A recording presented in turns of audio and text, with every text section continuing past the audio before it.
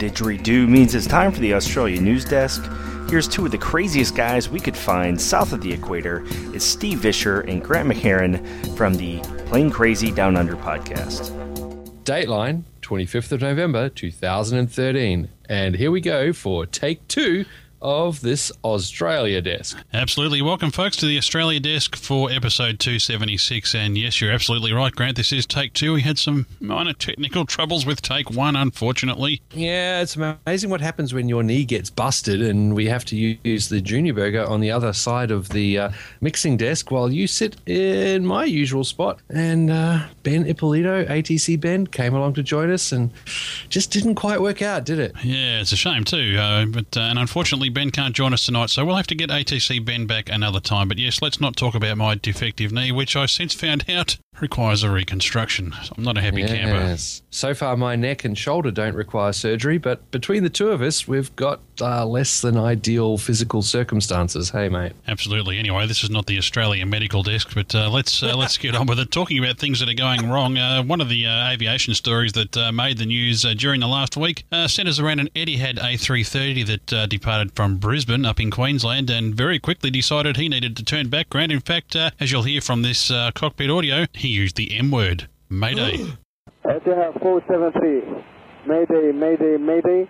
We would like to request hold over Bravo, Alpha, Alpha, Bravo, Alpha. We're trying to lose as much as fuel, dump as much as fuel as possible to reduce our weight to Etihad 473. And there we go, Grant. So, yes, an A330, and I hear tell that the instrument failure on board there was, in fact, airspeed indication. You know, just a minor one to lose. Yeah, not sure if it was the pitot tubes having their problems or some of the computers trying to analyse the results, but, yeah, all indications are that they lost all airspeed. They actually went and did an aborted takeoff at one point. A few skid marks left on the Brisbane runway, came back in, the techs had a look at it, said everything was okay. They took off. Apparently, they were going through 1 or 2,000 feet on departure when they lost all airspeed indications again. This is the rumour and information from some of the forums, and basically they had to go and orbit for a while, dump a whole lot of fuel and come back in and land all sans airspeed. And given they had that constraint on their operations, they did a very good job to get that safely back on the ground with all 175 people, and they had to wait a while, of course, and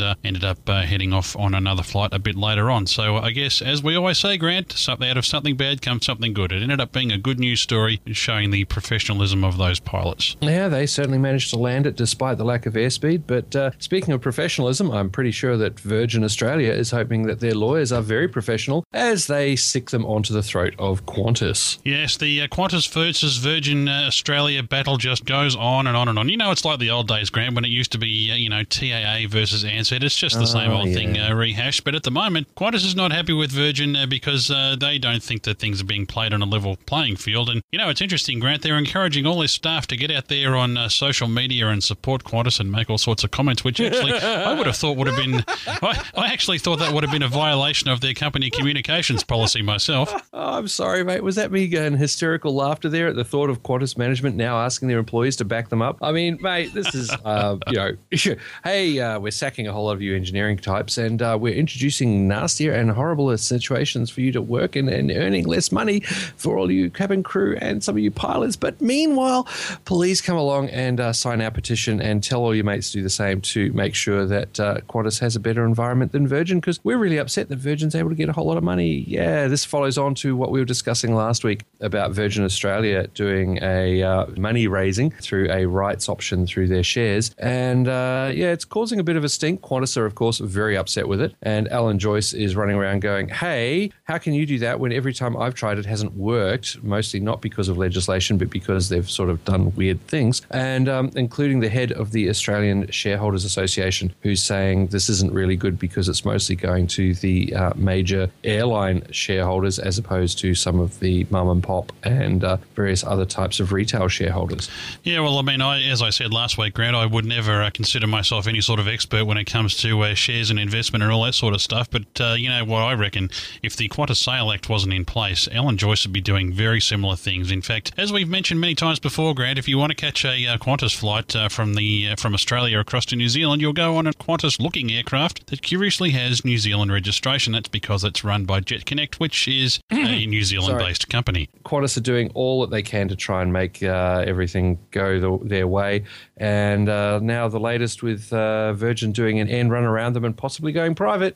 Well, Qantas aren't really happy about that. But, the really weird thing, once again, I'm feeling that grave disturbance in the force. It hasn't happened for many months.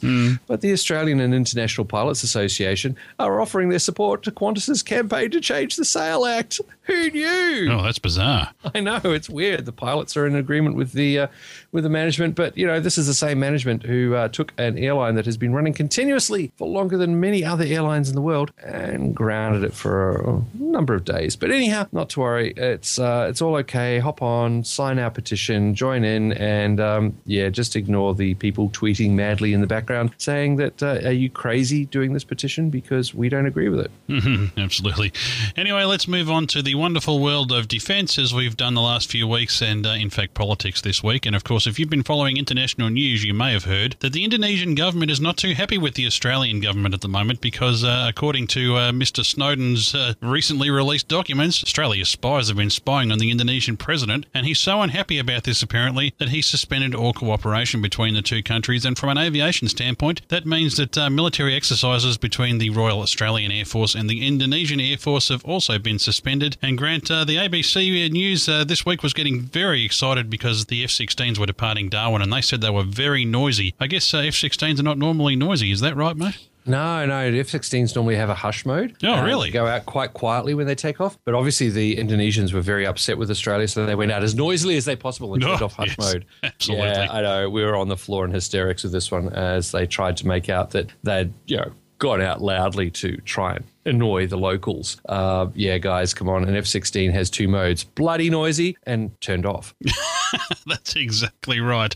So that's a bit of a shame. Now, of course, suspending those exercises, Grant, we know a few Royal Australian Air Force fighter pilots who might just tell you on the sly that when the last exercises were on, when they brought over their Russian-made aircraft, the Royal Australian Air Force, quote-unquote, smashed them out of the park. So there you go, a little bit of national pride there for Australia. But the other interesting thing, Grant, is that the Australian government, you might remember, has gifted 4 C-130H aircraft to the Indonesian government. That's been put on hold, and the sale of a further 5 or 6 airframes, depending on which article you read, well, that's also been put on hold. So interesting from that standpoint. All that diplomatic stuff, it's, pulling back on the defence side. But you know what's still going perfectly well? Sale of live cattle to Indonesia for turning into tasty, tasty, beefy things. So, while the military get to go home and can't, go out and play with each other and have fun in the air, the cows keep sailing and the beef keeps flowing for Indonesia. So it's very interesting. We'll see how this one goes. But,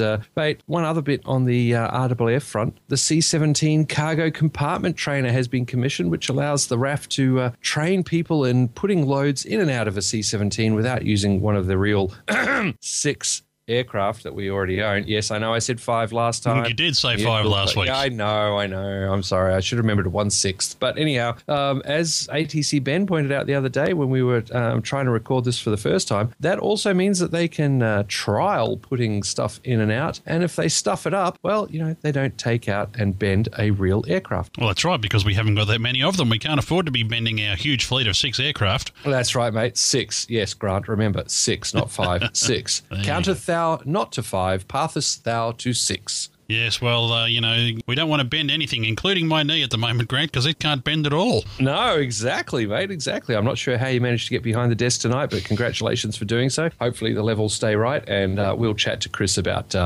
dust blinking lights and dust buttons to push in. That's right, and I'm going to stick to editing, and I'm going to stop playing basketball. Grant, I'm 42 apparently. My brain just forgot that temporarily. I felt like a 20-year-old again. Oh, you're 42? Yeah, now I feel like I'm 142. Anyway, we won't go into that. Well, could be worse, mate. We could be as old as Rob. Oh, don't go there, mate. Don't go there. The wrinkles. Oh. No, the false teeth. The lack of hair.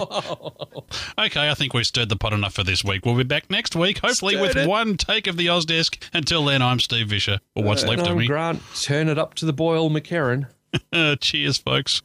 Bye. I'm off to the surgeon. Oh, God. Oh, dear. Southern Skies. Online media.